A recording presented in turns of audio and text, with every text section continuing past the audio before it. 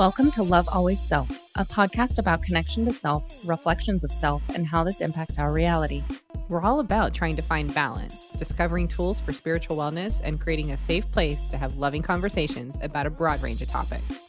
I'm Karista, an energy healer with a background in Reiki, nursing, health coaching, and personal training. I have a holistic mindset and believe that everyone and everything can work together in harmony so that we can create more balanced life experiences. And I'm Shira, a spiritual intuitive and explorer of personal truth with a background in management and finance. I feel we are all connected and guided by our own spiritual team, whom I refer to as Mount Glass. And I want to help teach you how to connect with yours. We believe we're all connected, and by learning to love self, we will elevate the collective consciousness and learn to create deeper connections with each other, self, and source. As we grow and learn through our own life adventures and self-discoveries, we hope you gain insights into your own truth. Don't forget to subscribe to stay notified of new content. And we hope you enjoy the show.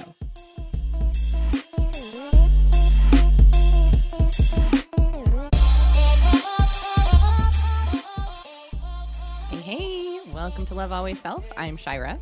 Hey y'all, I'm Karista, and thank you so much for joining us on this super special episode of Love Always Self. We are so excited because we have a special guest joining us today, Thomas Miller, and I am so excited for you to be here, sir. So let me introduce you. After several decades of working in broadcast media and living life asleep at the wheel, Thomas began exploring the depths and resources of the subconscious mind and how we can live a more empowered life. Since beginning this journey, Thomas Miller has utilized his work in communications to develop and launch the podcast Subconscious Mind Mastery in March of 2013. After awakening to the possibility that old ways of thinking are no longer serving us, Thomas began to dive deeper into astrology and launched the Fun Astrology podcast in March of 2019. Thomas uses both of these platforms to guide others in their own self-discovery journeys through the tools of astrology and subconscious awareness. Oh, hey. Hey, Thomas, and welcome. Thank you so much. Thank you for that great introduction, too. Wow, you summarized it well. Oh, thank you. I spent a little time on that because that was great. You're important to me because I listen to you almost every morning, on a weekly basis. So you have infiltrated my life in such a positive way. So super excited to have you on. And she writes all of our show notes. She's actually really good at this. Yes, obviously. I might steal your copywriter there. Amazing. Welcome. Oh my gosh. Thank you. We're super excited to have you. And honestly, I did not know about you until Carrie introduced me to your podcast. And when I first started listening, I was like, he explains this so well.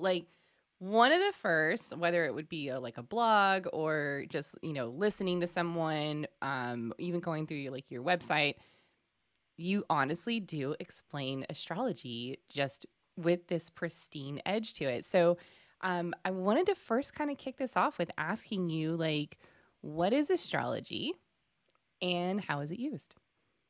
Wow, that's a great question. Because so many times people presume right? That you know what astrology is. Mm-hmm. And I grew up in a fundamental, wonderful, middle-class Christian family in Tulsa, Oklahoma, kind of a child of the 60s. And astrology was of Satan. Mm-hmm. So, start there. I mean, astrology is of the devil. So I never touched it because obviously I didn't want to bring Satan into my life. Yeah. And it wasn't until fast forward near 50 years that I was sitting there in the crumbs of 2 divorces and basically scrubbed everything I believed in my upbringing. I just pushed it all aside because I was like, I prayed and prayed and prayed and prayed and did everything that I could possibly do in the spiritual wheelhouse that I had to save that second marriage. And I mean, it just pushed it further away. So my thought was, this doesn't work. It's like, it's not patternable. Well, I was looking outside, not inside. But after that, I sat down and did finally look inside. And with this virtual whiteboard of, okay, I don't believe anything anymore. fill in the blanks.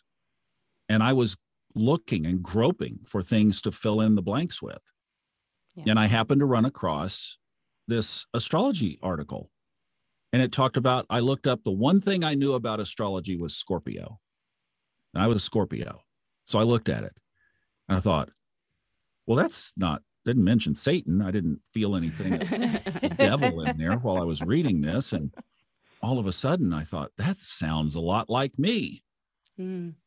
So I started to look at it. And when you go back to the history of what it is, I'm going to be honest with you. I think it was given to Earth. I think it was given to humanity. And I know already it's like, oh, okay, we're going down this woo-woo thing.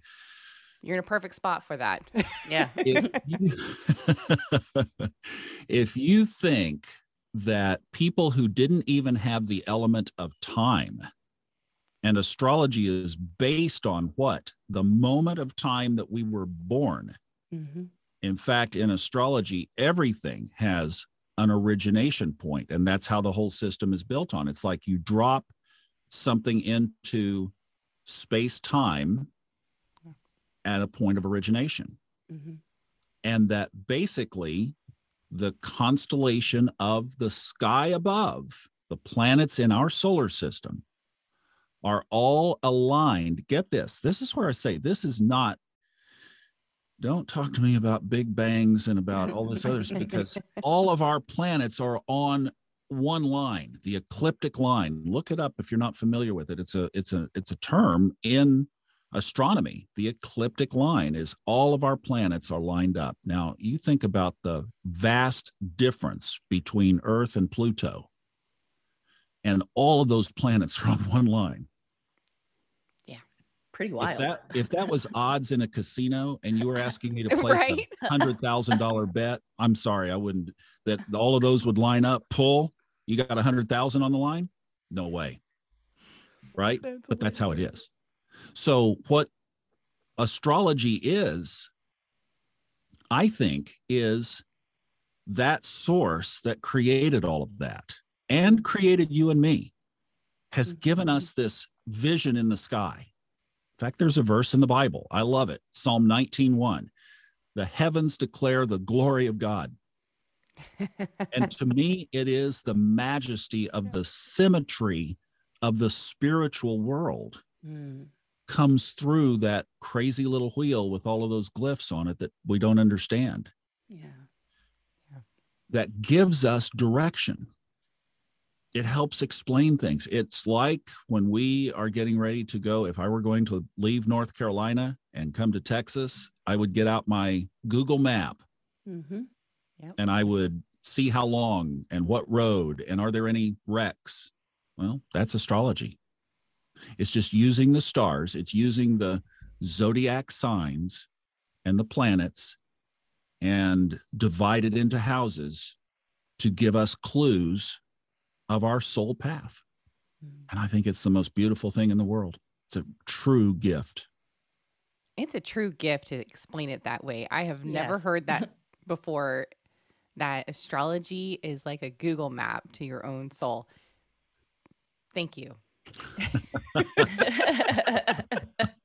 That's one of my favorite things. It's like, why would it exist? You know, why? And the modern extrusion of astrology's been on an interesting history. It was almost wiped out in the Middle Ages, and it really did go dormant. And only in about the last 100 years has there been this revival. And especially since the 1970s, Linda Goodman with her Sun Sign book really lit the thing back on fire. And this modern revival has come from people like Robert Hand and Chris Brennan and these other people that have revived the Hellenistic techniques. They've gone back to the roots and have found these old texts that were not destroyed in the Middle Ages. See, the Catholic Church tried to wipe it out. Yeah. And they found these remnant texts, and these people over the last 100 years have been putting things back together. And finally, now we have quite a collection that probably resembles a lot of what was before the Middle Ages, before so much was destroyed. And yet, the current revival, especially among the millennial aged folks and even below has been sun sign stuff. Yeah. And that's when you go online and you'll see, how does an Aries paint the room, or how does an Aries eat their salad or whatever, and they go through the signs. And that's fluff stuff. I mean, that's fine. That gets you into the conversation, but that's not what astrology is all about. It's about that we are an infinite soul. We are an eternal soul. We are sharing this little bit of time and space together. And what the sky above has been given for us is as a guide. I keep going back to the Bible because I really rejected everything. I was like, I pushed the Bible off there. And now I'm starting to bring some of that back. And you realize that the very crux of the modern New and Old Testament scripture is the birth of Christ. Mm-hmm. And who was at the birth of Christ? A couple of shepherds and 3 astrologers. Mm-hmm. Perfect. Those were the wise men, right? That's all you need. Those were the wise men. Why were they wise? Because they knew how to read the chart. Yeah. That's amazing. I was listening to a podcast with Judith Hill yesterday, and this was from 2020. And I hadn't realized, well, first off, I learned that astrology has been around for over 4,000 years. And then, yes, during that time, about 400 years ago, the church really tried to wipe it out of existence, basically. And I didn't realize that it wasn't until like 1989, I think, it was illegal to give astrological readings. In the United States? Yeah. Wow, I didn't realize that. Yeah. Because a lot of people were before then. In fact, Robert Glasscock, who's been a real teacher and mentor to me, I've got some exciting news too, I'll have to tell you. Robert Glasscock is one of the greatest astrology teachers, I think, on the planet. And he started back in the early 70s when he was 20 years old. Okay. And the way that he found it was that he had moved to Los Angeles to become an actor, which he did for a short period of time. Then he ended up screenwriting, became a screenwriter for almost 20 years. But as an actor in Los Angeles, moved there from Little Rock, Arkansas. Little Rock, think of that cultural shift, right? And was stumbling around in an astrology bookstore looking for books to find out if he would be successful as an actor. Interesting. So there are and that was in the early 70s. So that's all kinds of, it was demonized. It was demonized by the church. Why? Because it empowers people to be responsible for their own self. Mm-hmm. And that's true spirituality. And so freedom within is a big deal. So people make a lot of different choices when they figure those things out. Yeah, that'll change your course. Right. For sure. Absolutely. Yeah, it is. It's about personal responsibility and that you're not left alone. Yeah. That's brilliant. I love that. And that, the other tie to it as well is I firmly believe that this is not our soul's only rodeo. In fact, the more you get into it, the more you realize not only that, but I mean, Earth is not the only stage either. So there are many different ways that our soul can manifest in this infinite space. You think about how big space is.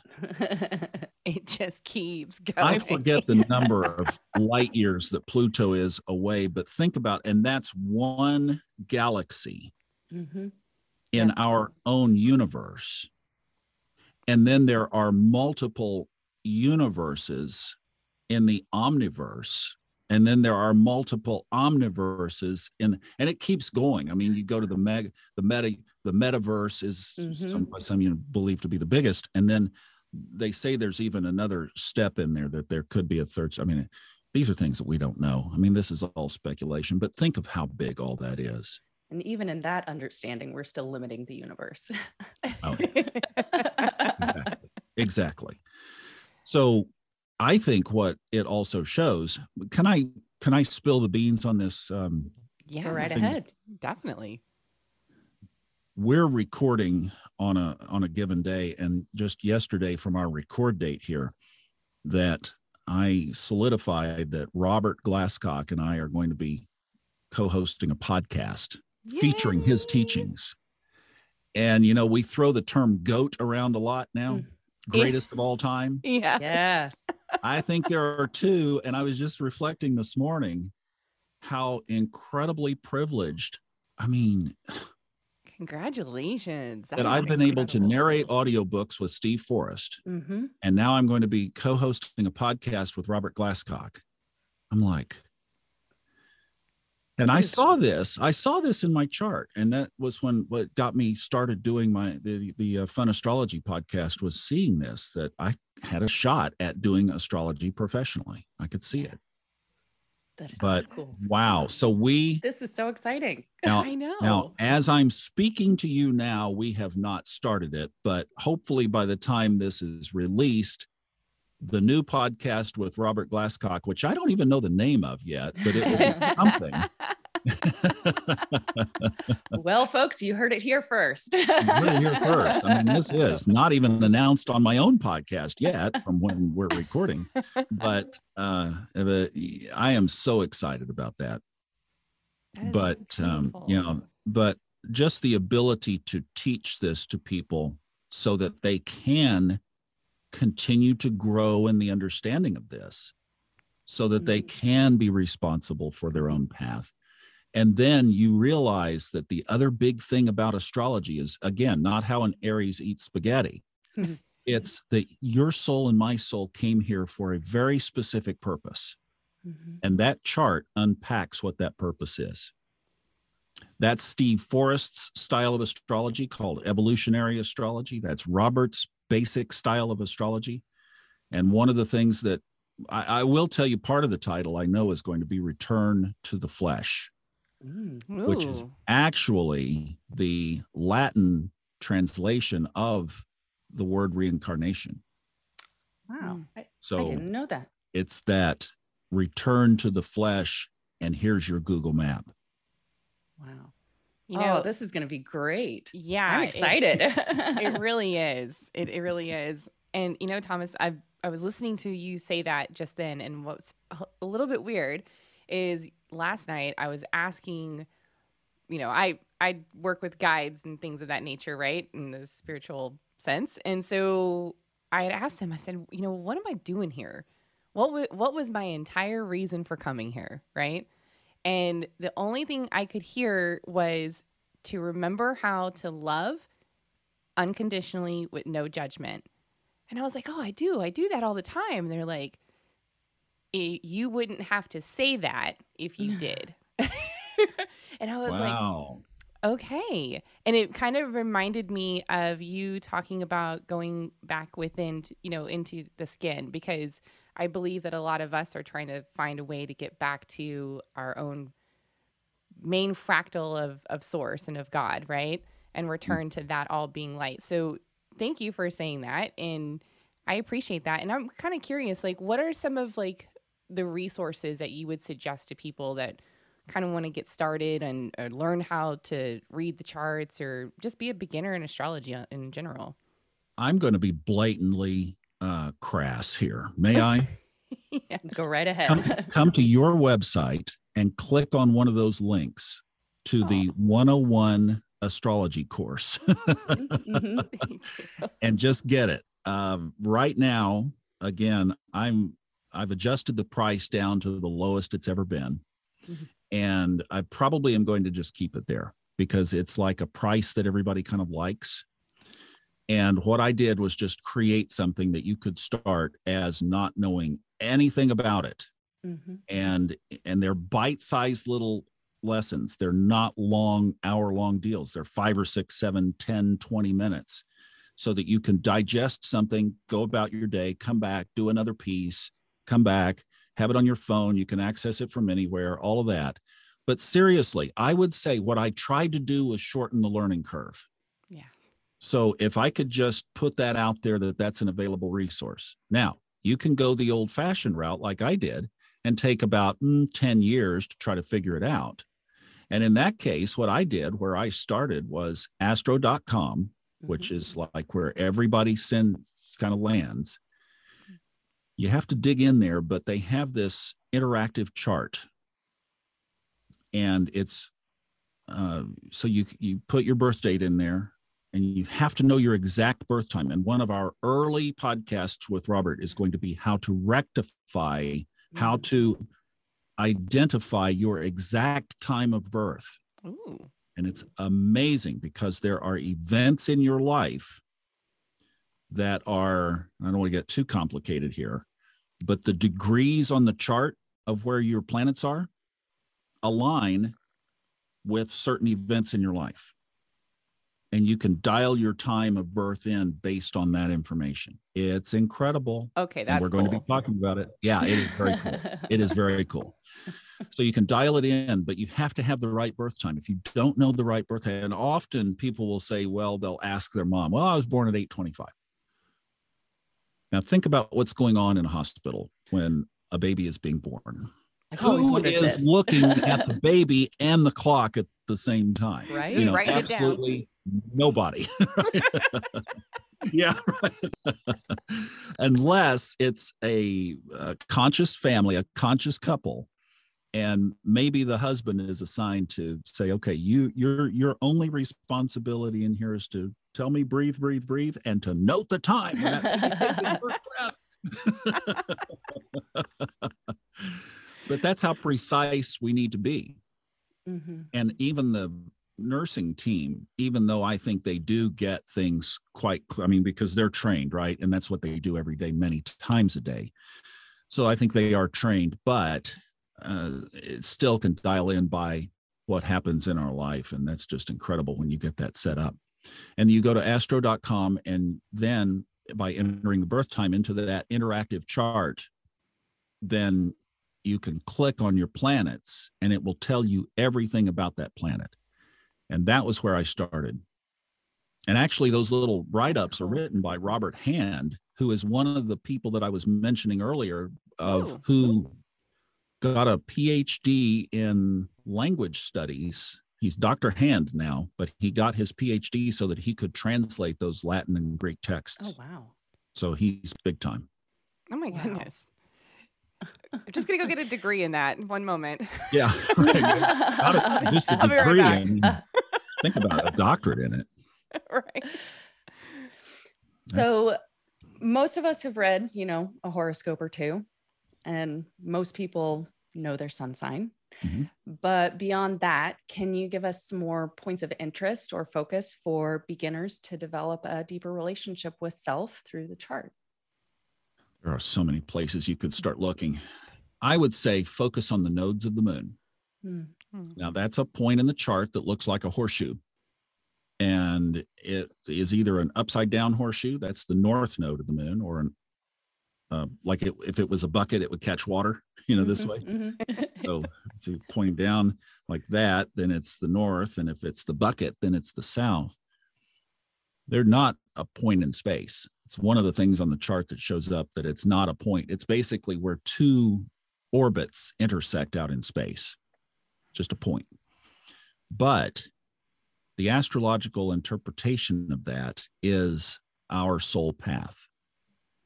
And there have been many books written about it, including the one by the author that you just mentioned is an excellent book, Judith Hill. Mm-hmm. Steve Forrest has written a book about the moon and talks about the nodes. It's not an audio book yet. I keep hoping that he will. Steve, if you're listening to this, let's do the moon. Book. Let's do the moon. We need it on audio.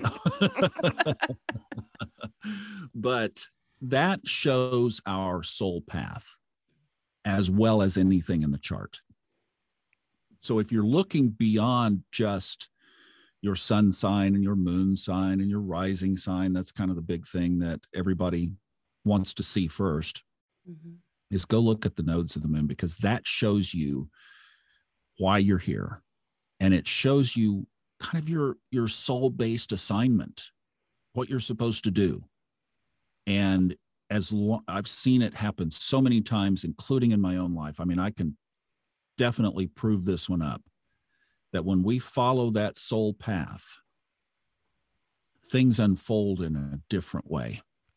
And what's funny about it is in a kind of a warped humor kind of way, is that it is the thing that we resist the most. Yep.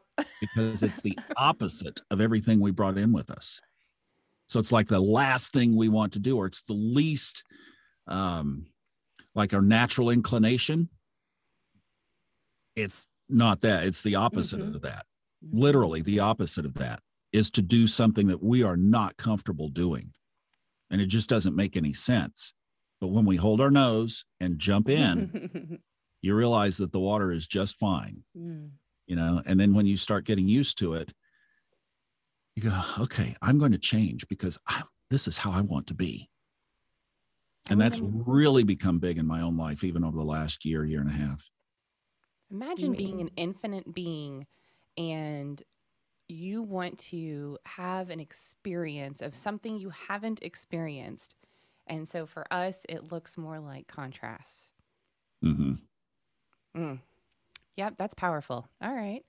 Okay, I'm done here, everybody. Thank you very much. It was so good. No problem. They were easy. You don't have any relationship questions? Job-related stress or... That's all I needed to know. I did it on purpose. Cool. And I've actually utilized some of the notes from the course in talking to Shira about some of the different houses that she's, had to work through some things. So that was kind of fun. That was really exciting. Yeah. She was like, you nailed it. I was like, girl, I'm trying. It's a lot.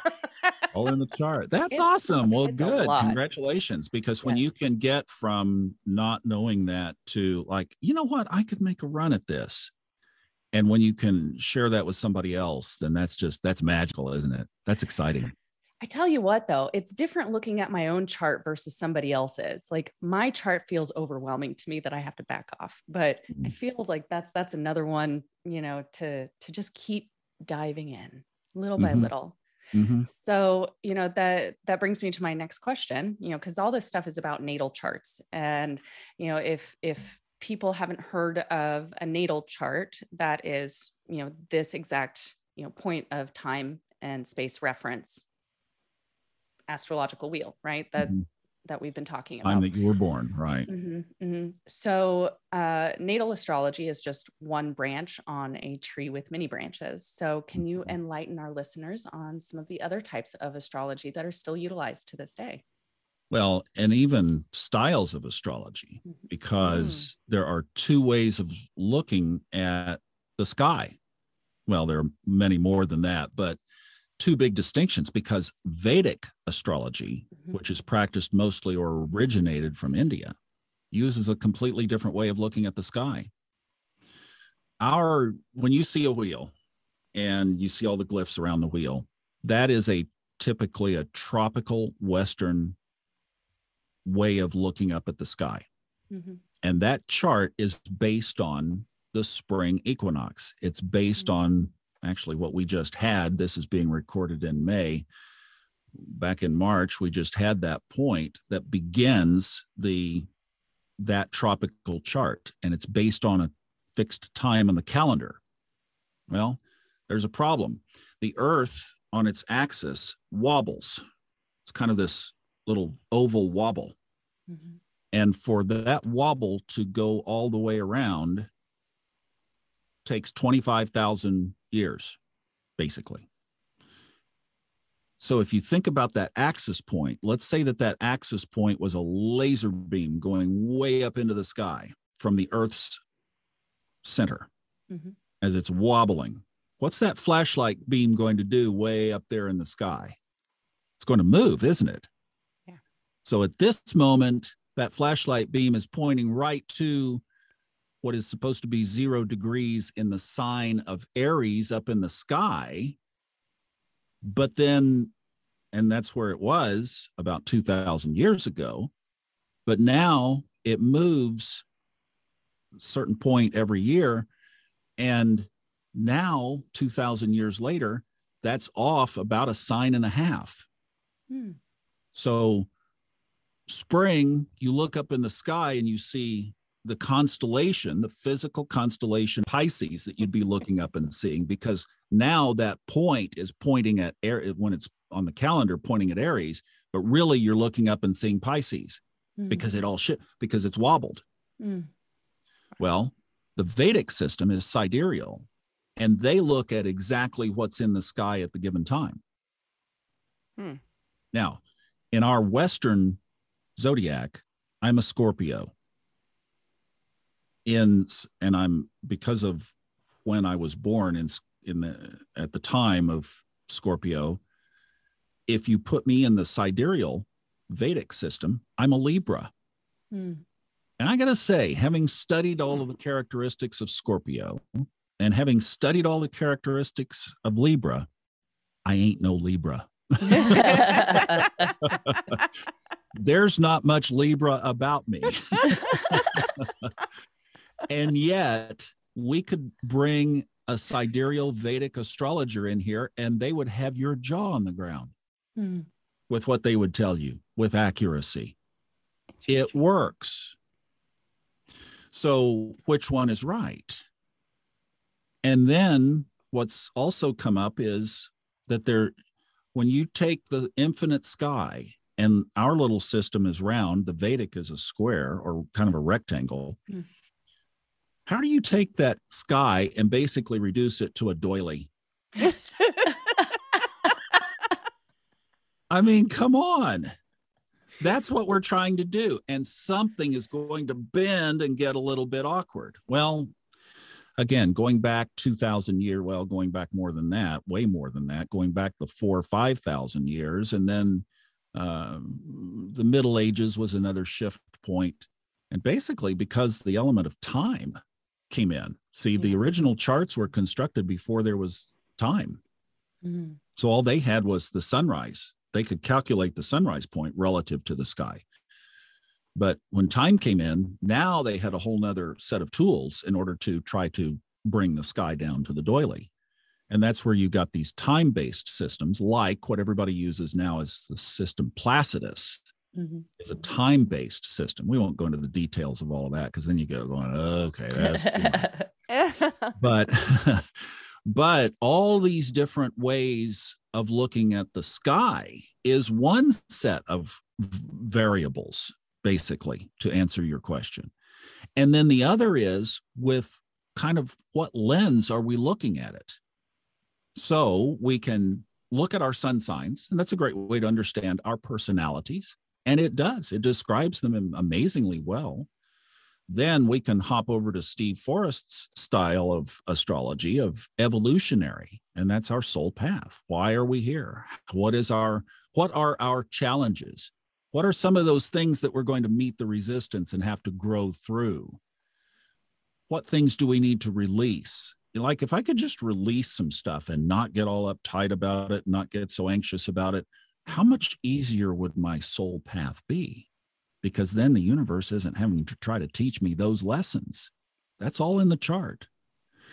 Or we could do something like the other day. Oh, I'm going to confess on myself. Yes. I just moved up to this amazing little mountain town in Western North Carolina. And I was thinking through a couple of logistical things. I'm single. I'm up here by myself. I've got an older model Jeep that I just absolutely adore. That was kind of my gift from the universe. So I take really good care of it. And I was thinking about how am I going to get this Jeep serviced that the dealership is in the next town over. And I thought, I'm going to get a motorcycle that I could put on the back of the Jeep. And then I could ride the motorcycle home. It'd be an easy way to get the thing serviced. Well, I went to a motorcycle shop and I looked around and I thought, I've never had one before. They scare me to death. I'm kind of like, They had this one that was like, okay, if I were going to do it, the price was okay. Liked what I saw. So I got my phone out and I keep a chart program on my phone. And I put up the time right then that I was asking the question. And that's called horary astrology, where you can ask the chart, should I do this? And the answer was no. The answer was a clear no. Well, as it turned out, the model that they had on the floor was not, it didn't have some things on it that I wanted, but they were searching for one that did, and they thought they had found one that could be brought in. And then the guy called me the next day and he said, I am so sorry to tell you this, but that we looked at the model, the VIN number on that motorcycle, and he said, it does not have what you want. So we're not going to bring it in. Wow. How did that chart know? So there's that. That's incredible. Yeah, it is. It's absolutely amazing. And then you can look at solar arc astrology. That's what Robert Glasscock is so proficient at. And that's a whole nother way of prediction. You can look at mundane astrology. That's looking at what's going on in our country, with governments, with companies, with large groups or organizations. It's the big macro picture kind of astrology. And we've been studying the United States chart in depth as far as some of these things that are coming up. So all of these things that we're going through in our country right now that have left us confused and scared and not knowing what's going on all show up in the chart. It's amazing. So you can slice and dice this so many different ways. And at the end of the day, everybody wants to know the same question. I had somebody in our course ask me this the other day, and we jumped on a quick Zoom call, and I answered a question from the standpoint of, we humans want structure. We like to put things in some kind of containment that we can understand. But we're talking about infinity. So when we say it all works, people can't understand that. But in its own way, at the right time, it all works. And it truly is amazing. There is a level of intelligence in in the universe throughout creation that we cannot grasp. Imagine that. Sure. Yeah. Imagine that. That's for sure. So in modern pop culture, there's a couple of planets that really, get a lot of attention. So the moon, which I know is not a planet, it's a luminary. And then Mercury, which I think as a Gemini sun and rising has a bad rap as the troublemaker. But can you speak to how the moon and Mercury may affect our personal energies as well as collective energies and both sides of the coin of these energies? Wow. All right. Let's dig in. This is a good one. So what you just mentioned were the two fastest moving bodies. The moon is the fastest. Mercury is the next fastest. Let's go to the other side. Pluto, the slowest. Well, now even beyond Pluto is Eris, but Eris, Pluto, Uranus, Neptune, these are the slow movers. The slow movers build themes. The fast movers trigger things. So you're asking about trigger planets. So typically you would look at what theme are they possibly coming up against that they might trigger. Now, Mercury gets the bad rap because of Mercury retrograde, which when this is released, we will be in Mercury retrograde. And Mercury retrograde gets such a bad rap. There is a really cool statement to keep in mind.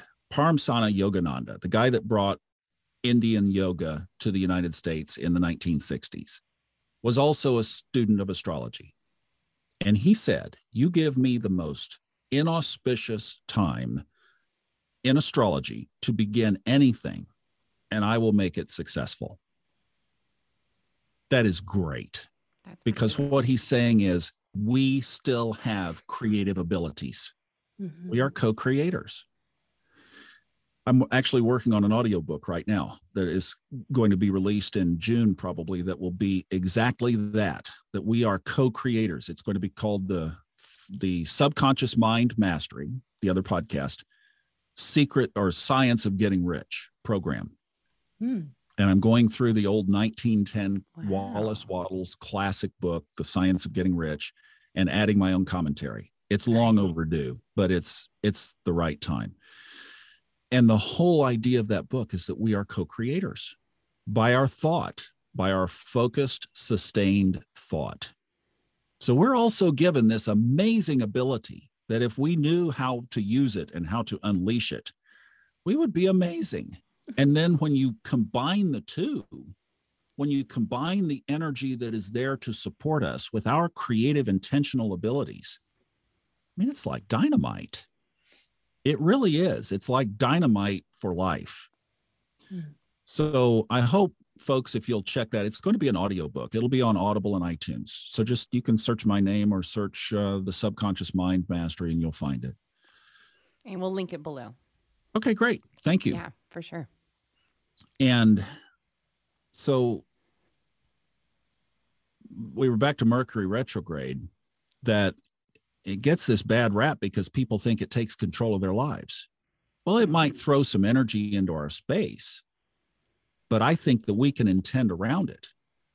So like we're releasing this during Mercury retrograde. And guess what? This podcast is going to be just fine.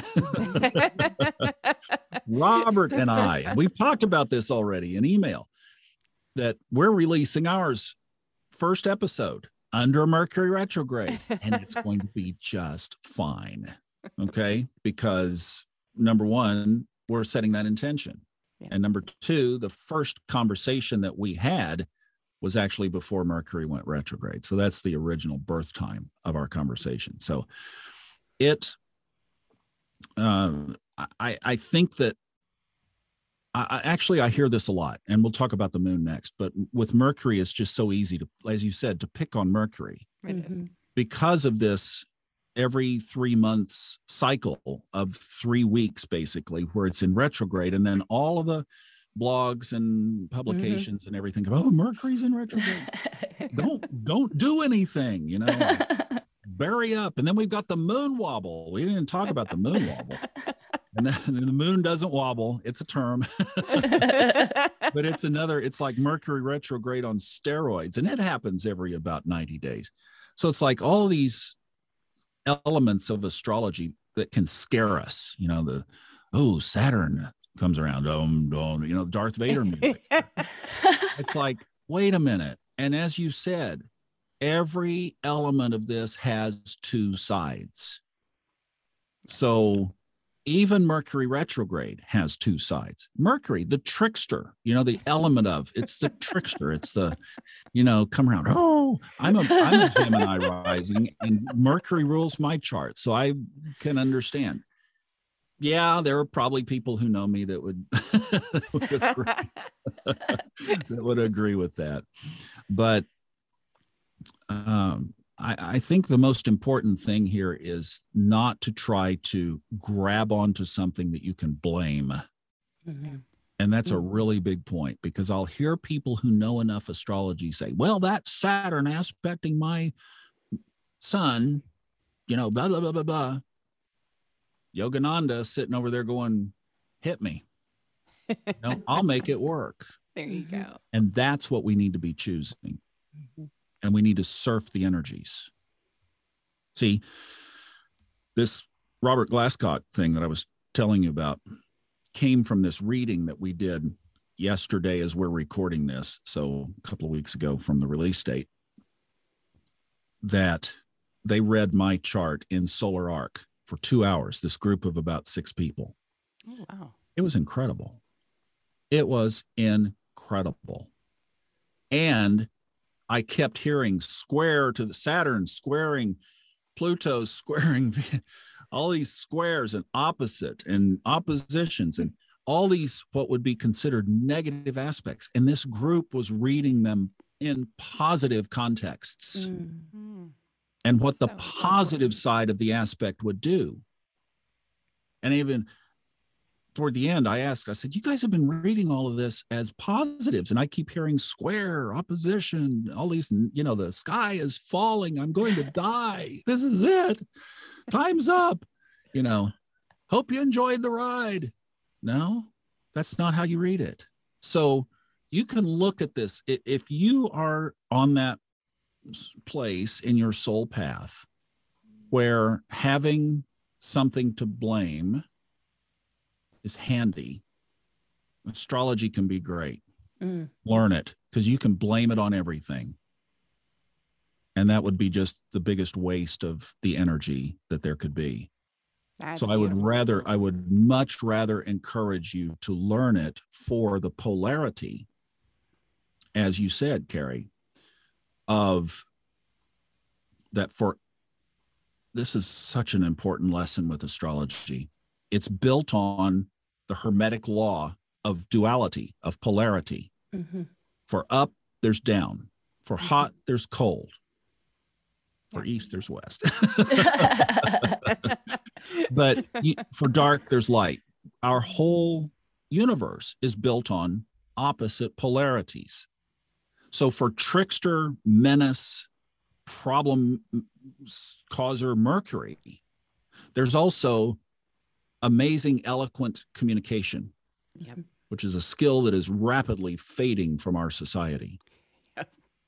And there is brilliant intelligence, where you train your mind to know a skill to the point of mastery, and you're able to communicate it. And there's travel, and there's siblings, and the relationship that we have with our brothers and sisters. And that might even be community siblings as well, especially as we move forward in this timeline of everything that's going on. I think the whole idea of brother and sister, even though not blood, is going to become a lot more important. Yeah. So both sides can be so villainized and so brilliantly used. And look, if you're able and you're buying a house and it's Mercury retrograde and you want good, clean energy on the house and you can delay it a couple of weeks, why not? Why not just stay clear of it? You think about this. We just had a storm come through here 2 nights ago that knocked a big tree down about 2 blocks literally down the mountain from where I am. And it took the power lines out with it right by the street. Broke a pole in half. I mean, this was some major damage. Power was out for a whole day. They had to rewire everything. I almost thought I was going to have to call you guys because it was out yesterday until dinner time. And I was just kind of watching the whole thing, hoping that we were going to be able to do this. But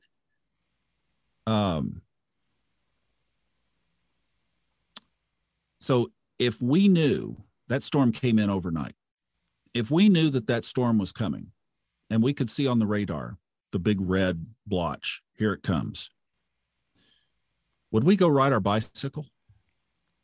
No, you would we say, hey, let's go on a midnight bike ride? You know, we're about to have a tornado. Let's also ride with a golf club in there too. Yeah, exactly. Yeah. It just depends on how frisky I'm feeling that in the moment. You know what I'm saying? Like, we won't get wet. We'll use an umbrella, right? the helmet umbrellas, so you don't even have to hold it in your hand anyway. Like, come on. Well, that's to me is surfing the energy. That is that you know that there's something there that's an obstacle, and you look at it and you say, you know, that storm's going to be gone by Sunday morning. Why don't we go Sunday morning? Okay, you just dodge it, right? Mm-hmm. You solved a problem. Why go out in the rain? So we hole up and we let the storm pass. That's being able to read these signs in the chart. Now, the moon is an interesting one. The moon represents our soul. You get me excited about the moon because if the Subconscious Mind Mastery podcast had a place on the chart, it would be the moon or it would be Neptune. It'd be one of those two. But that's what represents our soul. And you talked about the redemption. You talked about this path of Liz Green wrote a book on Neptune that's a classic. It's one of the best astrology books written. And her book on Saturn is really good too. Glasscock mentions that. But the whole theme of Neptune, the Lord of the deep, the Lord of the ocean, the Lord of the seas, is about our return to source. Mm-hmm. We came in separated. We have to find our way back. It's about finding our way back. Yeah. And that path comes from inspiration. And it comes from deception. It's not a clear path. Mm-hmm. So Neptune represents lies and deceptions. Well, there's the curveball. You have to figure your way through the maze. So the moon, though, representing the soul, also people want to know about their parents in the chart, and the moon represents mom. It's a clear image of mom. So and the moon changes signs every 2.5 days. We were talking about how fast these things move. To give you a speed analogy, the moon moves through a sign in 2.5 days. Mercury is about 6 weeks. So you've got a big difference there in speed from the moon, which of course, as you said, is not a planet, luminary. We know that, but it does move quickly. So it changes a lot. And of course, the tides, it affects the tides, which is every 6 hours.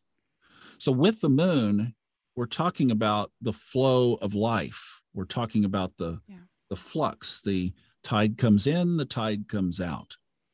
And that's one of the things that I think is so wonderfully symbolic about holding things loosely in our journey.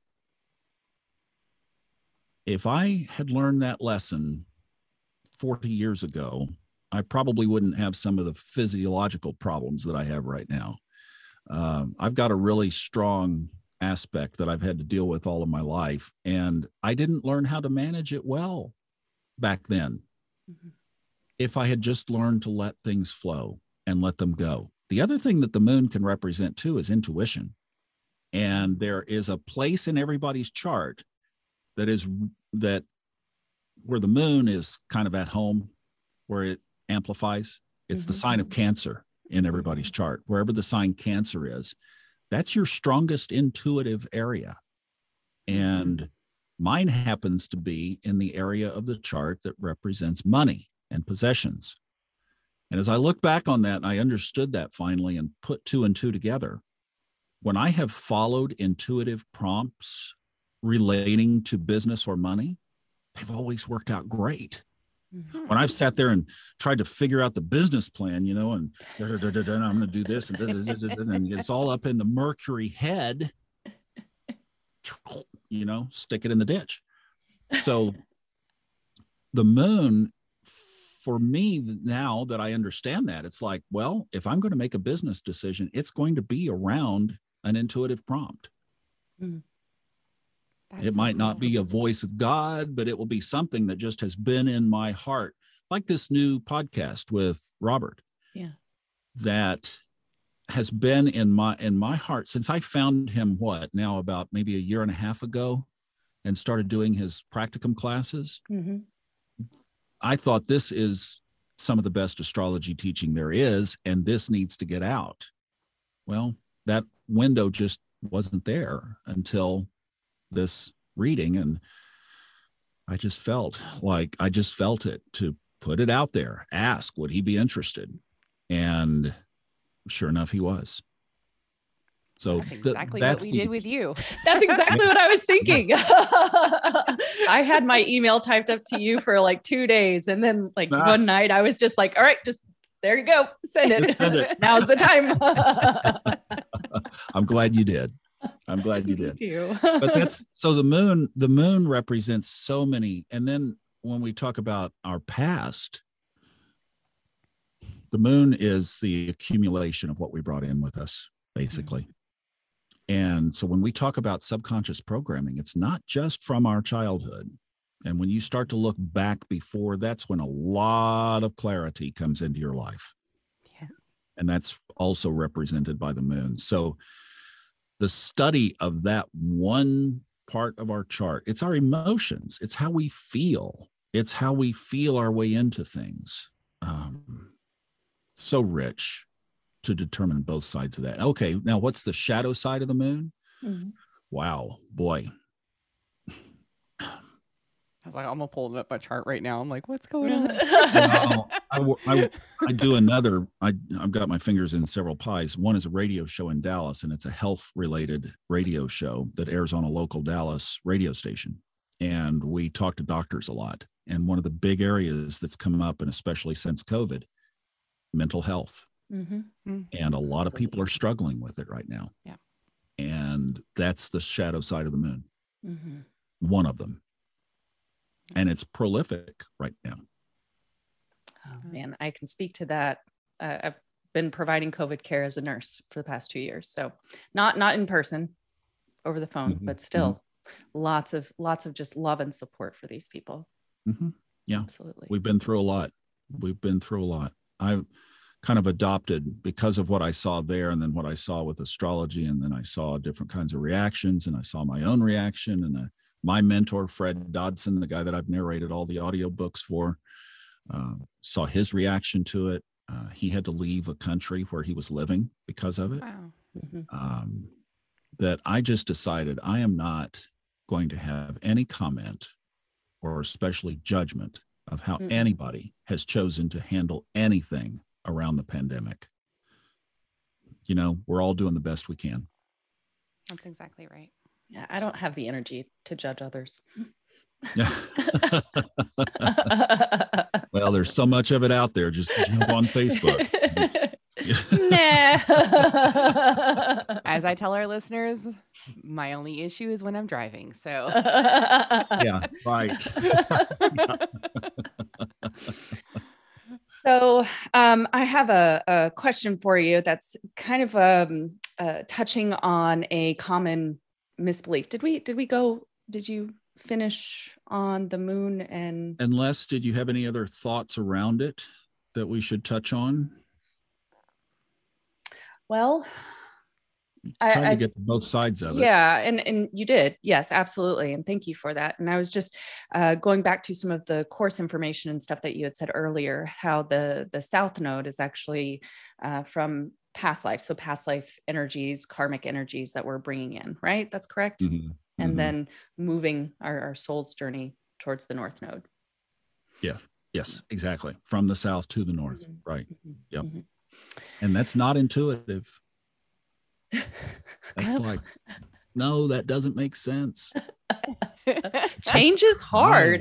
Just try it. I know. And the thing is you brought in so much accumulated stuff because it wasn't just from this lifetime. You know, it's like Steve Forrest is brilliant at that. And Steve, unfortunately, now is all booked up for the next 10 years of doing readings. So you and I and everybody listening will, unless they're already on the list, will not get a Steve Forrest personalized reading, at least for 10 years. Wow. He's already 72. So he's like, wait a minute, I got to cut this off somewhere. But he is brilliant at painting a picture of what you brought in through that South Node. And he has taught it. I mean, there are classes available, so you can learn it too. And I've studied what he does. And it really is amazing what you can do, even without a past life regression kind of reading, where you can discern from that chart a likely probability.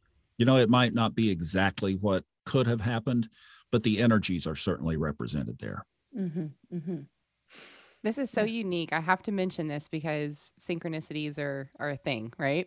Oh, yes. So just a couple of days ago, I had received a message and it went a little something like this. The course that you are on is always aligned with your soul's growth. It is merely the perception of good or bad that leads you to some of your emotional responses, fueled by not only what you have learned, observed, absorbed, and distilled into your being, but also those of your, quotation fingers here, past collectives. And you just answered the moon question.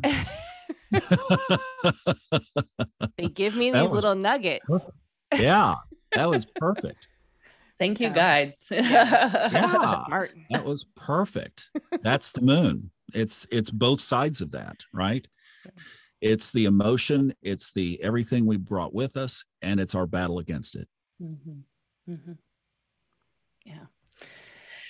So this one was a question that kind of was brought up by conversations that I've had with other people that struggle with understanding, believing, being open to astrology. So some people may view astrology as fatalistic, and there are people that question how to reconcile the predeterminism of the chart with the flexibility and the ability of one to change one's so-called fate and utilize their free will. I would love it if you could speak on how someone may be able to reconcile these seemingly opposing views. Yeah, that's a great question. Thank you for asking that. Like the motorcycle issue, how did that chart know at 2:30 something in the afternoon, whenever it was, that that bike was not going to, not only was I not supposed to get it, and I've released the motorcycle thing, I'm not going to get a motorcycle, but how did it know that that VIN number was misrepresented to the dealership? Now that's like, whoa. One of the first times I got wide-eyed about this was Chris Brennan, who does the astrology podcast and has made a tremendous contribution to this field of bringing the traditional roots, Hellenistic roots, alive again in our generation. Told a story about, in his course actually, told a story about Elvis Presley. And basically, the way that the chart lines up is that Lisa Marie, which was his only heir, got all of this money at exactly the time that the chart said that she would, which meant that Elvis had to die exactly when he did, which means that who knows, in some, I don't know, drug-induced or alcohol-involved moment of passion with Priscilla, at just the right time. I mean, you walk this stuff back and you realize all of this stuff had to line up for Lisa Marie to get that inheritance at exactly the time the chart said that she would. Now I'm going to really just go out here on a limb, but what if, possibility, it was always going to happen in a sense that she was always going to receive, based on her chart, money. Maybe it would have came in a different way had he not died. What if, right? Like, what if there was like a completely different parallel time frame in which all the other different types of things lined up exactly the way it was meant to be for her to still hit that target? It's still crazy. You are so on it. Well, yeah. One of the first audiobooks that I did for Fred Dotson was called Parallel Universes of Self. And it was about parallel timelines in infinite reality. You're like my new favorite person right now. Yeah. No, you're exactly right. And again, we try to build fences around everything and constrain it. So what you're saying is that there could have been a parallel timeline where Lisa Marie, given her genetic composition, struck out at age 17 and became extremely popular as a as a singer, as an artist, and even surpassed her father's popularity. Is that possible? Yeah. Absolutely. Right. So yes. And that's how I like the way Fred explains it. This is as clear as about any way. And it makes sense that what you're talking about is we're driving on a 100 wide lane highway. There's 100 lanes and you can change. You just pick and choose. Yeah. You're in one lane. Okay. You want to choose? Throw your blinker on. Let's move over 20, Boom, boom, boom, boom, boom, boom. So that's our choice. So we're on the main highway. And like you were saying, the main highway said that alignment was going to hit one way or another. We've got 100 different options of how it could have hit. That's our choice. Yeah. Or we could have chosen to resist that outcome. Yep. Right. That's the normal one. And we could have delayed it. Right. Exactly. So there are ways that we can change it. And then you say, well, what about that alignment in the chart? Well, not all of them come about. That was sitting there and it did hit. But sometimes they're sitting there, or a different type of thing, as you say, a different type of thing happens. Right. So that's where you have to look at the full spectrum of both sides of the coin. And it just so happened that in that particular example, it did unfold with that as the outcome. That's amazing. But I go back to Yogananda's comment. give me the worst time on the chart. Find the ugliest structure on that chart for me to start a new business, and I'll make it $1 million business because of the creative power that we have. So we do always, I think, in the tiered structure of everything, we are given that final ability to choose how we're going to unfold it. It's a tool that empowers us. You got the map and the stars. It is. And that brings up a really great concept that is worth talking about here. And that is the concept of resistance. Yeah. So I'm going to use another Fredism. I've done 30 audiobooks for the guy. So there's been a lot total sense. But I do like giving credit where credit is due. So let's just say that we've got a horizontal line. And over here is going to be 10 and 10 with 0 in the middle, right? It's not plus 10, minus 10, just 10 notches over here, 10 notches over here. And let's put over here desire, and we'll put over here resistance. Okay.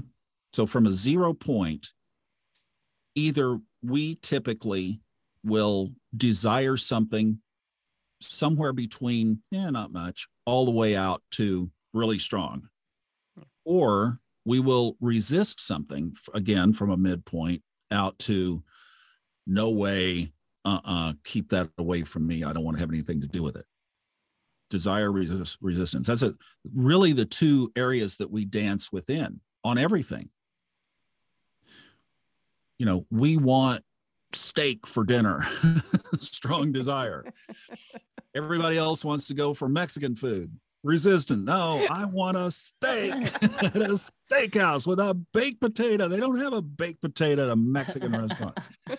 Desire and resistance. Well, what happens energetically when we desire something over there at a 10? What happens in the world of energy to that desire? It builds resistance usually.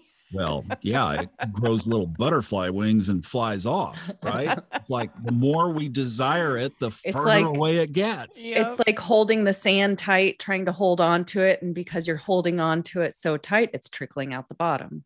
Yeah, right. That's exactly. Energetically, when we desire something so strong over there at 10 or 8 or 6, we push it away. Conversely, when we resist something at an 8 or a 10, what do? We pull it in. Bring it right in. Like so put a magnet on, right? Same thing with fear, Oh, I am afraid. I am scared to death of $1 billion. $1 billion. $1 billion. That one's a tough one to fake. Fear will bring it right in. Resistance will bring it right in. So what Fred mentions is where the universe likes to work is about 2, either side of that 0 point. Not where we're like Spock on Star Trek. It's like we're not robotic. We are human after all. That's a good reference. So we do have desires, but we just hold them loosely. We realize I can be with it or I could be without it. Resistance. My biggest resistance, I lived in Dallas for over 30 years. Traffic. You guys have a little bit of that in Austin too. I got to the point where I was just, that was my life every day. Yeah. And I finally got to the point, I really got to the point inside where I just was like, okay, Dallas is my home. I'm going to make it work. The other thing I didn't really dig was the heat in the summer and the spring and the fall. And a majority of the winter. Yeah, February, 85 degrees outside. Like, wait a minute. But I finally released Dallas was going to be my home. And within 6 months, I found myself in Aspen, Colorado. It was finally the release that set me free. So there's this whole thing about resistance that is, I think, one of the biggest things if people want to take a look at how they can change things. Like, what's the greatest amount of effort for the greatest return? Look at what you resist. Because what we resist affects the course of what one of those lanes we're going to choose. Because a lot of times we don't make the lane change because that's what we desire. We make the lane change because we're running away from something that we want to get away from. Yep. And that's when you have a wreck. Yep. Wow, that was good. Okay. Great analogy. Yes.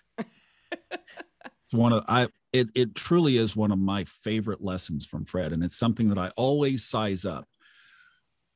Sometimes if I'm running hard and fast, it will take me a little bit to stop and run the process. Am I desiring? Am I resisting? I did that with the motorcycle.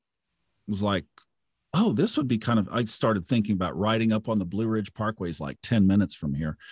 I'm like, oh, I could go up there and ride on the parkway. This would be kind of cool. Oh, I could go down to this town or that town. I was thinking of all these things I could do. I'm like, this would be kind of fun, until somebody sideswipes you and you end up paralyzed for the rest of your life.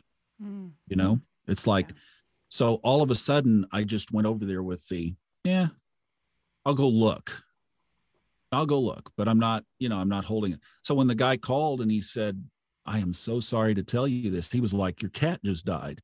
Yeah. I'm like, hey, no big deal, man. No problem. Thanks for calling. I appreciate it. And I was like, that chart knew, but just hold things loosely. It's really no big deal. The other thought I had was a moped, that I could ride a moped back over here, and I might play with that, where I'm not going to go riding it to other towns and everything, just, to putz around in here. And if it says no, then okay, no problem. I'll figure out another way to get it done. There's another answer, but just holding it, like not being all so wrapped up in everything all the time. Yes. It's important. Hold stuff loosely. Don't desire too much. Don't resist too much. And let the universe, you mentioned a few minutes ago, the key word, synchronicities. This was the biggest lesson I learned from narrating those 5 books for Steve Forrest. And again, Carrie, to answer your question about the chart shows us the game plan. Then it gives us the opportunities. And the way that those opportunities unfold is through synchronicities. So we're talking about the Elvis situation and the Lisa Marie situation, or the Lisa Marie situation, is that unfolded with certain synchronicities. And it could have unfolded with others. Yeah. So how we play with the synchronicities determines our outcomes. But we will be given those intersections, and everybody knows what I'm talking about. You have those crossroads of life that you say, if I make this decision, this is going to be a major change and my life will go this way. Marriage is a classic example. Yeah. Going to college, the decision to go, where am I going to go to college? That's one of those early ones that such a major shift, because if we go to this university, things are going to turn out this way. If we go to another university in another state or in another town, we're going to have a whole different experience from that one critical decision. That's a point of synchronicity. Who we marry, when we have kids, all of these things are these major, what job do we pursue, or what job do we accept? Do we leave the job that's not serving us anymore? These things all pivot our lives, and those opportunities always will present themselves along the themes in our chart. And that's why it's so key to learn how to interpret it, because then we can anticipate those synchronicities when they come up. We've already basically prepared. Hang a right. That's what I did with the Glasscock invitation. After that reading, it was almost like all these synchronicities drop it down. I mean, all the guy can say is, no, I'm too busy. That's exactly right. What's interesting while listening to that, I was thinking about, all the, because we've talked about this, Carrie and I, before on this show, actually, regarding some of the major life-changing points, the things that really like kick you off into certain directions. And even in those moments, like sometimes they're not great moments, you find yourself in a much better place because of said moment, right? Mm-hmm. And so with that, I'm curious, like, you know, where did you begin? Where did you begin developing this relationship with astrology? You know, like, I think you kind of touched on it a little bit when we were first talking, but what do you feel like was like kind of the catalyst for you to move into this information? That's a good question. I'm going to give you the shorter version of the story. It's a long one, but like I mentioned, I was raised in a wonderful, wonderful family. My dad was a stockbroker. Mom was stay at home. I was born in 1959. So just on the, you know, I was the in color version of Leave It to Beaver. That was our family. And Tulsa was a very middle class, flyover kind of town, just a good place to grow up. Not a lot of, you know, we didn't have the big sports teams and all of that, but we had everything we needed. And it was a good little town to grow up in. And I was going to go into the ministry because the church was everything in our family. So when I went to college, I was headed to Baptist seminary right after that. College was just to get through it so that I can go to seminary. And my second year of college, I went into broadcasting. Somebody invited me to co-host a radio program with them, and I decided to do that and never went back to the other. That was one fundamental of those intersections. And then I got married way too young for again, if I knew my chart, I never would have gotten married. If I knew how to follow intuition, I never would have gotten married because I had a very clear, intuitive no. Mm-hmm. But I didn't know that we were supposed to follow those things. You know, it just was oh, well, no, don't listen to that. And then I ended up divorced from that, and then ended up divorced again. And well, wait a minute. I'm a very functional, middle-class Baptist boy from Tulsa, and I'm sitting here at 48 years old, divorced twice, and now my kids are like pushed away from me, which, by the way, shows up in my chart. Exactly. So, I mean, I was sitting, that was my dark night of the soul. And it was as though, oh, and by the way, Saturn and Pluto, the two, I call them karmic blues brothers. I mean, they are like the two bad boys of karma, had just crossed over all of my other planets. And it's like they did their work. They did their work. They wake you up. Mm-hmm. They slap you upside the head. They do whatever they have to do to get your attention. Or you could do it the easy way and just listen to these girls on this podcast and do what they say, what they're talking about, live a conscious life. You know, you could do that. It would be so much easier. And you don't have to, you know, the universe doesn't have to pry your fingers off of your old ways. But I was unconscious, you know, as Carrie said at the beginning, I was asleep. I love that. Asleep at the wheel. That'd be a good podcast title. Asleep at the wheel. But because so many of us are. I mean, we're just trying to get through life. And that's the unconscious way of doing it. Mm-hmm. So sitting there in the ashes at 48, well, you know, most people say, well, I'm too damn old to make any changes now, you know, grumpy old men. I mean, you're right there. I was like, I can't keep living like this. So I started looking for answers, but I wasn't going to look where I had been finding or where I had been taught before. I'm like, because that just flat failed me. It didn't work for me, or else I didn't understand it enough to how to work it. So I got to start over. I got to start this over. And what happened is I found Bob Proctor, and this was on the tail end of the Secret had just come out. It had been out for a couple of years at that point. And so it was kind of the big splash was over, and now people were still talking about it. And Bob Proctor started this program called The Science of Getting Rich. And I'm actually remaking that program. Mm-hmm. Bob passed away a couple of months ago, sadly, and was a great mentor to many, many, many of us that have watched his videos or seen his material. And really, as I studied more of Bob and heard more from him, most of his stuff was in this program. So I was like, this still needs to be out there, and I'm going to do it my own way and do it with my own stories and my own spin on it. But that was what gave me the first vision of what something else looked like besides the church paradigm that I had, which to me, as I look at it now, was very restrictive. The church, the modern day Protestant church, to me is 5 or 10 degrees off the original Catholic Church. It still is about control. It still is about this whole idea that we come here and we've got X number of years to make a decision to say a certain prayer that determines whether we go to hell for eternity. I mean, just play that back and listen to it 3 or 4 times and see if you still can jive with that. It's so manipulative. It's so restrictive. Where is 100 lanes of highway in that? It's so contradicting too. You've got one thing and you are going to screw up and it's going to cost you eternity. Sounds to me like somebody's trying to control somebody here, doesn't it? Do you?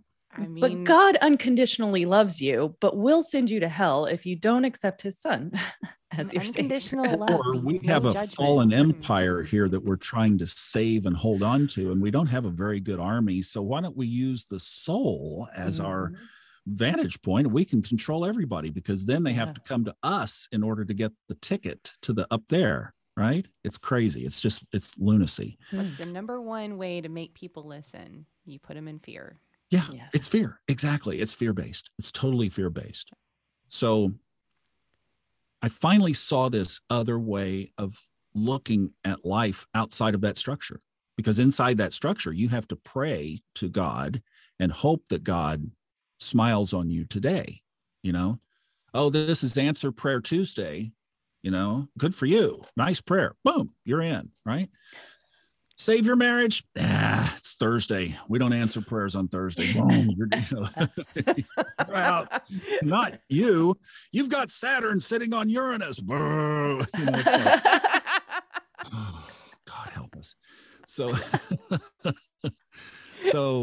it gave me a different way of looking at it, that we do create our own reality. And he taught about the laws of the universe, vibration. What we put out, we get back. Church never taught that. So, I mean, it did in a way. Love everybody. Yes, the greatest of these is love. Jesus was love, love, love, love. But how do you love when you're entombed in fear? Love can't come out of that. So anyway, that's how it applied for me. That's not for everybody. For some people, it is magnificent and wonderful, and I support that. Yeah. For me, it didn't play. So when I found the other way, then I started looking at any other thing that would support or give me other ideas. I just started looking for what else is there. Okay, kind of got going down this path, got this going. Okay, what else? And in that what else inquiry, I just happened to hit a Google search that had an astrology article. And that was literally what started it. Another thing, there's a fixed star. It's a fixed point called Urania that is kind of a sister of Uranus that they say shows up strongly in astrologers' charts. Yeah. And it shows up in my chart strongly under the guise of transformation, the work of transformation, which is like the whole theme now, as I understand that. That's the theme of my life. Not only did I go through it personally, but now that's kind of the work that I'm doing forward, is helping others with transformation. And Urania shows up very, very strong in that area. So I feel mine is not so much to be out there necessarily doing all these readings and all this. I'm not doing readings at the current just because my time doesn't allow, but it's an emphasis or an underscore of that focus on the transformation work. And so another thing they say is that when people come across astrology, and either of you may have felt this when you experienced astrology for the first time, that you kind of have this connection with it, like maybe I've done this before. And I think I had that just natural click where it just made sense right from the get-go. Yep. I got it. I understood it. It felt good. I wanted more. It became fascinating. The more I got into it, the more I just was like, oh my goodness, this is incredible. So one step just led to another. But what I did, so that was like 12 years ago, 2009, 2010 timeframe. And I just treaded water for a long time. And tertiarily I could go in there to astro.com and put in the interactive chart and know now intentionally what I was kind of looking for. That's about the level that I was. Didn't know more than that. And I mentioned I went to Aspen and spent 3 years in Aspen skiing and just kind of having a wonderful time. Sounds great. Well, it was much needed. And as it turned out, after those 3 years, the last day of the ski season in 2018, I was up on top of Snowmass, and I had my ski buddy, and I had skied the day together. And I told him, I said, I want to take the last hour and just be by myself. And totally cool. He speaks the same language. So we separated, and I went over and sat on a bench at the top of Snowmass up there at the Big Burn Run, if any of y'all are familiar with Snowmass. And I had my journal, but I was kind of surprised because it was like, well, this has been a nice ski season. This has been fun. Gee, it sure is beautiful up here. Wish we had more snow, but at least it ended, just all this stuff that was like, oh, I wanted some deep spiritual insight from the top of the mountain, and it wasn't there. So I just was like, well, okay, it's time to go. So time to wrap it up, last run down.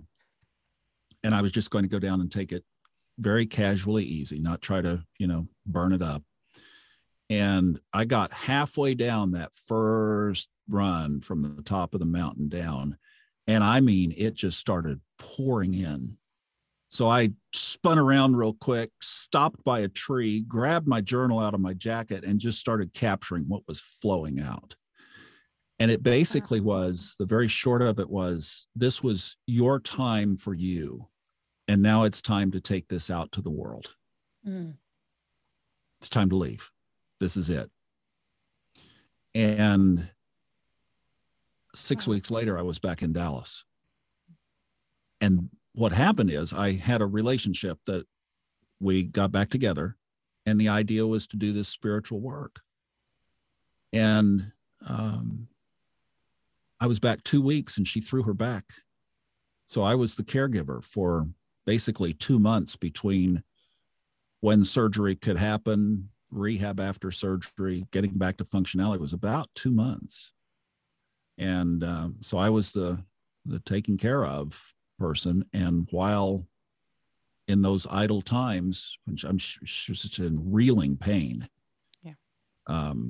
doing everything that I could do to help, but can't help the one thing you want to help, I started studying astrology. And I started looking at the chart from different angles, and I ordered a couple of books. And one of the books I got was Noel Till's career book. Noel Till was an astrologer popular in the 70s and 80s. He's gone now, but his books are still available. It's Tyl is how you spell the last name. And got this career book from Noel Till, and I started looking through it, and I have my chart here and his book here, and I'm lining everything up, and I'm going, dang, this so good. And I'm looking at the different transits, and I'm saying, this says that I could make money at this. I could make money doing astrology is what this thing says. So I started to lean into that. And so the first thing I thought, well, if I'm going to do that, I have to learn a lot more than I know now. So I found a course that's actually not available anymore. That's why I did the 101 course. There you go. And I learned, I did the deep dive to at least become fluent in it. And then I thought, well, I already had the Subconscious Mind Mastery podcast.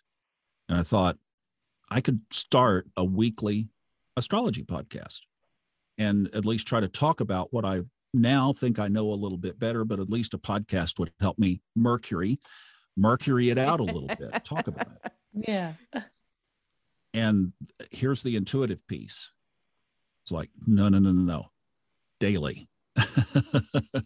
And I've never released Subconscious Mind Mastery on a schedule. And the reason I don't is that they always have come from my heart. Mm-hmm. So I don't do a Subconscious Mind Mastery podcast because it's a day of the week. I do them because it's a message coming out of my heart. And it's always been that way. I love that. But the other one was said, no, daily. Yeah. And I'm like, oh, well, I did pare it back just to Monday through Friday because it was a lot to do 7 days. But I think it started out 7 days.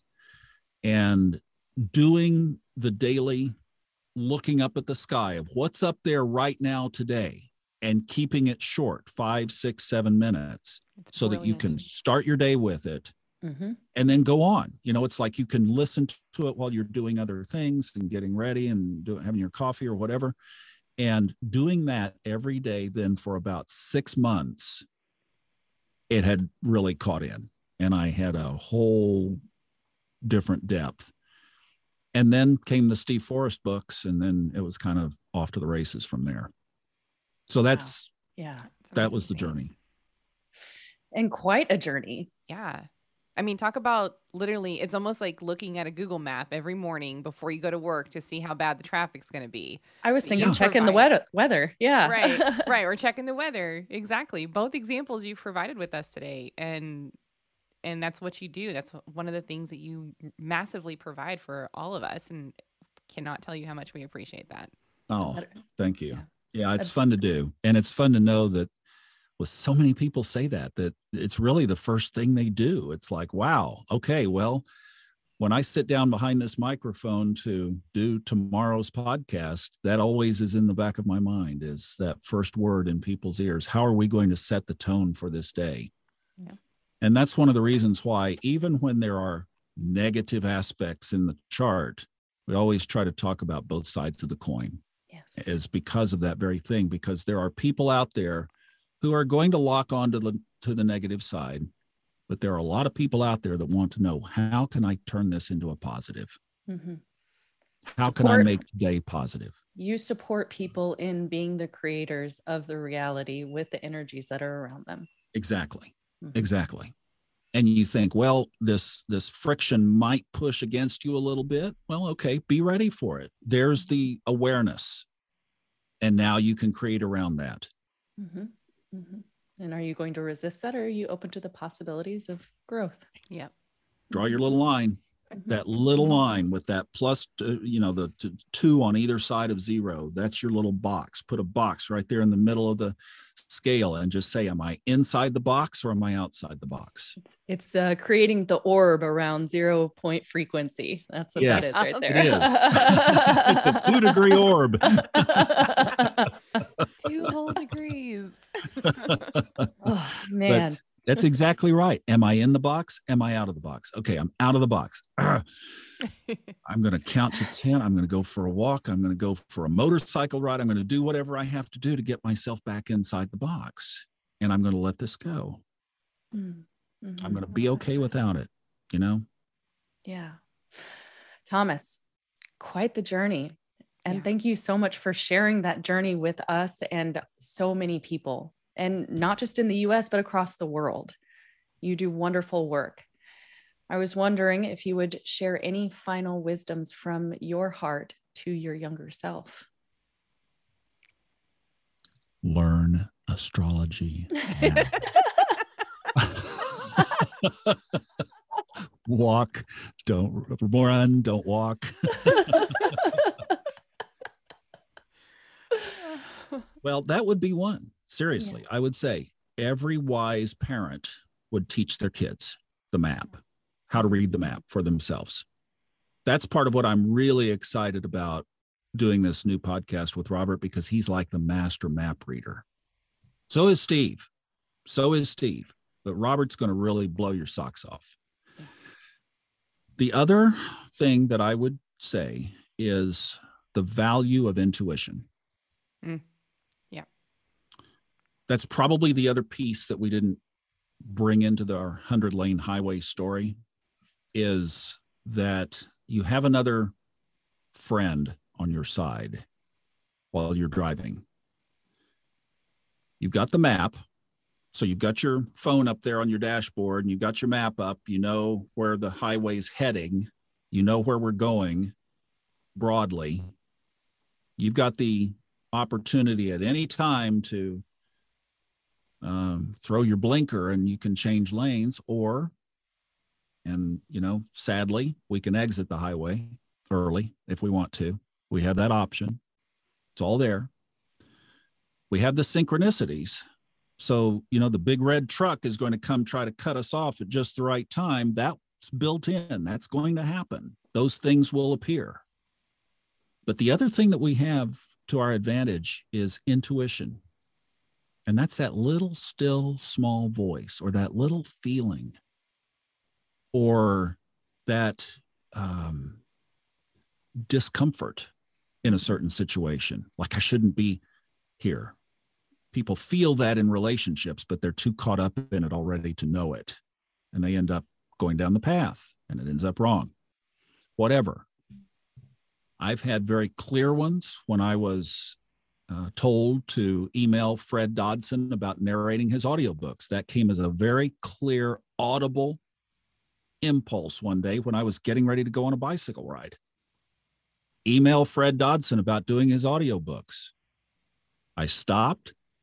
I set my water bottles down. I was filling up my water bottles. I'm going to walk out the door, go bike riding. And I delayed that about an hour and a half to put an email together. That changed my life. That was following the impulse. I had a situation in Aspen that came up where I had a certain particular, very intuitive prompt. I didn't follow it, and it ended up being a disaster. You know, so we have that gift.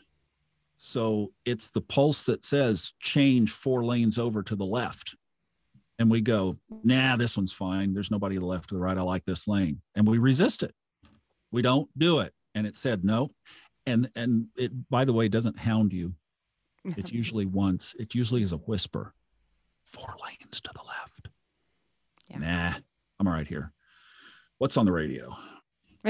Boom. Exactly. Up and tailboning somebody.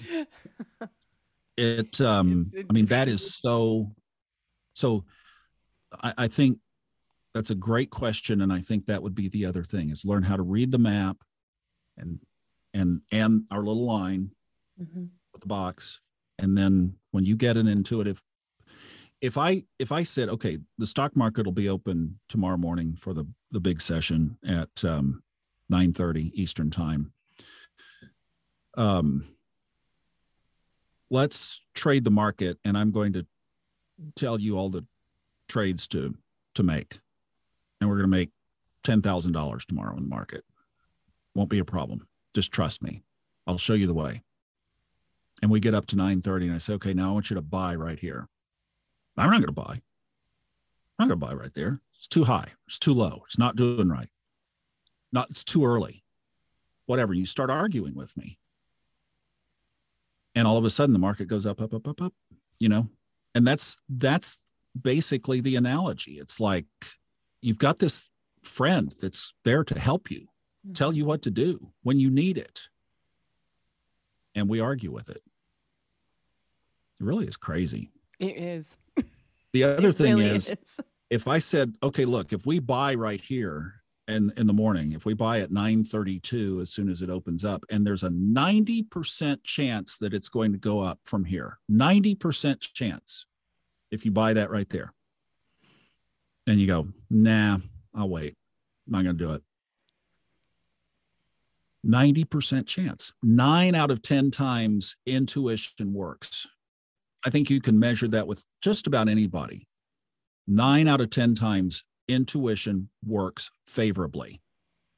So if you can tune into, and there are a lot of books that have been written about it. Wayne Dyer wrote a very good book about it. Fred wrote 2 books about it. Intuition Training and the Intuitive Awareness Method. 2 books from Fred, both on audio. And they explain how to follow intuition, how to identify it, how to follow it. So there's a lot of resources out there on it. But you've got about a 90% success chance. If I could take you to a casino or to Wall Street, Those are good odds. with Yeah. a 90% success rate, you wouldn't have to work another day in your life for anybody else. Why don't we do that in our soul path? But we don't, because we Mercury know better. That's a good one. Oh man. So, okay, this has been such an incredible conversation. Yes, it has. So enlightening and just wonderful. We have one more question that Shira is going to ask in just a moment. But before we close out the episode, I just wanted to ask you if you could share where people can find out more information about you and subconscious mind mastery, fun astrology, et cetera, Fred Dotson, and all of the audiobooks that you've transcribed. So lay it on us, please. All right. Well, and thank you guys so much. I have so enjoyed. I watched Good. some of your episodes before we did this, so I kind of knew what you were doing here, and it has just been an absolute delight, and I've enjoyed every minute of this. So thank you for the opportunity. Mhm. I've really condensed everything right now. Mhm. Funastrology.com is where everything is happening, and I've moved everything to there. So that's where the course is. We've got some other products in there. And then all the audiobooks are on either Audible or iTunes, or which is now Apple Books. They've changed. I am doing a new website. It's going to be thomasmiller.co, but that's in development. So until we get that figured out, it's right now, it's all at Fun Astrology. So Fun Astrology podcast, Subconscious Mind Mastery podcast on all the podcast players. The YouTube channel is all under Fun Astrology. The website is funastrology.com. So Perfect. And people can also find you on TikTok now.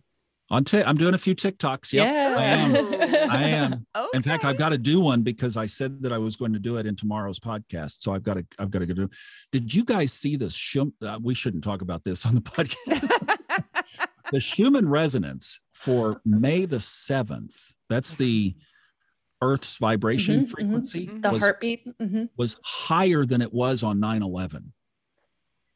So I don't Yeah. know. Maybe by this time this is released, we might know. But as of today, we don't know. But something was really buzzing on May the 7th. It was incredible. Interesting. Incredible. Wow. Ironically, the most relaxed day I've had in a very long time. So You are on the right side of the Yeah. energy. Good. I'm following you. No, but thank you guys so much. This has been so much fun. And you are both absolutely delightful. Thank you. Thank you, Thomas. Well, part of the reason Carrie and I started what we're doing is because we want to help others come around to the same realization that we've come around to, which is that it starts within, which is why our podcast is called Love Always Self. You're signing that love letter to yourself. You're acknowledging the things that you build and you grow, and maybe knock down some of the belief systems that you've had before so you can rebuild something completely new. Just remember that you're part of the full I am. Mhm. And just to remember that you are the creator of everything and all that is around you. So with that being said, we like to ask our guest a final question. What does self-love mean to you?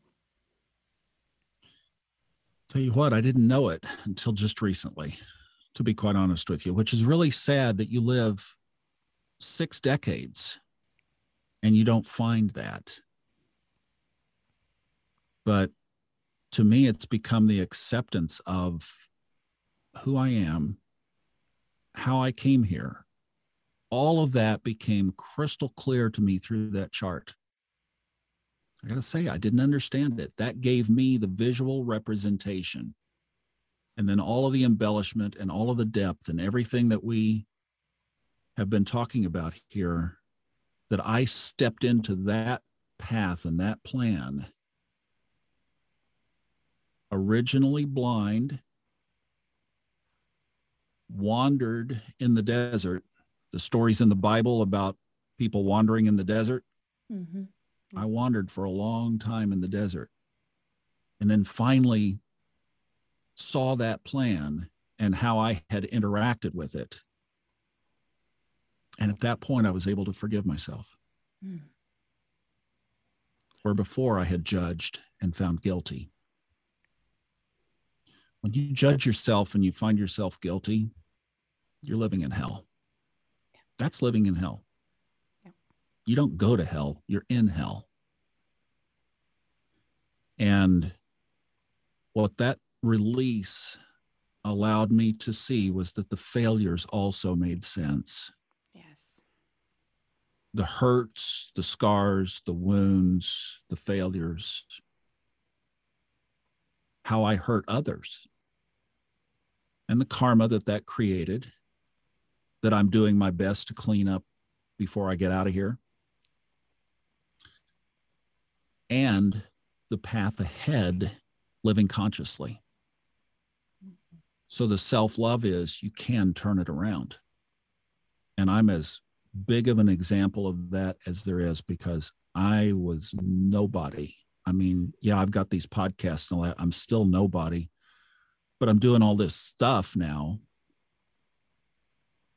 But it's coming from a completely different motivation and understanding. And now it's to truly give back and to truly help and to share what I did wrong so that maybe you can do it right. Maybe you'll hear something in the story that will make a difference in some decision, some intersection, some lane change, that you can do it right. And that to me is also self-love, is turning it around to give it back. So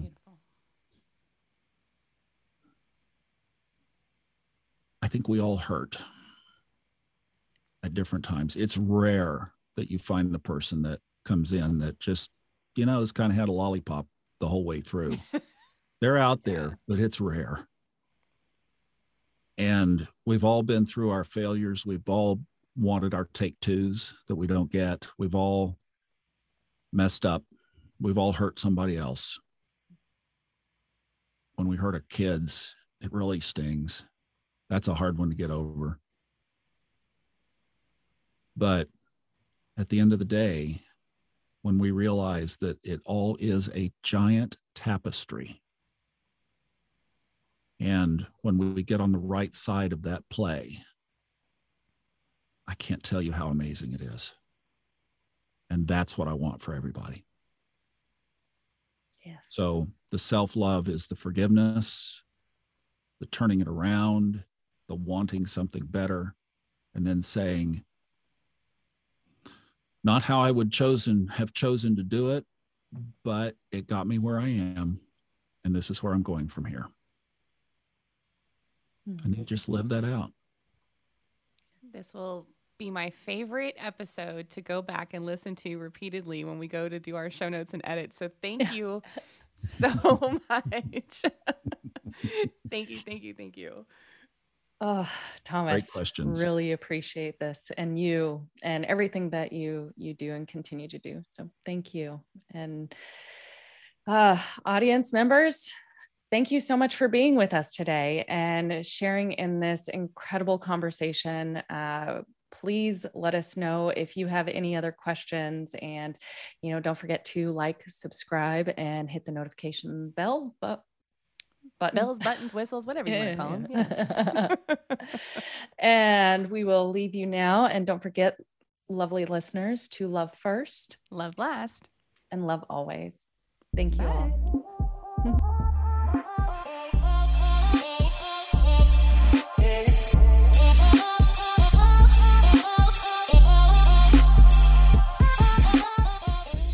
Hey, listener, thank you so much for taking the time to be with us in this moment. We hope you enjoyed today's episode, and we look forward to our next connection.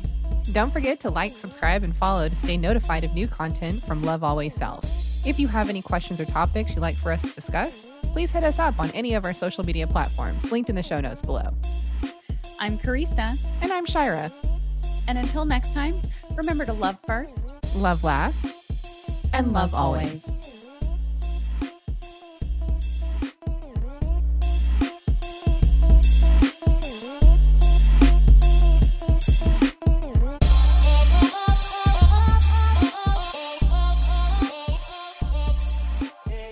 Love Always Self podcast is meant for entertainment purposes only. We do not make any warranties about the completeness, reliability, and accuracy of the information presented in this podcast. Any action you choose to take upon the information in this podcast is strictly done so at your own risk, and we will not be held liable for any losses and damages in connection with the use of our podcast.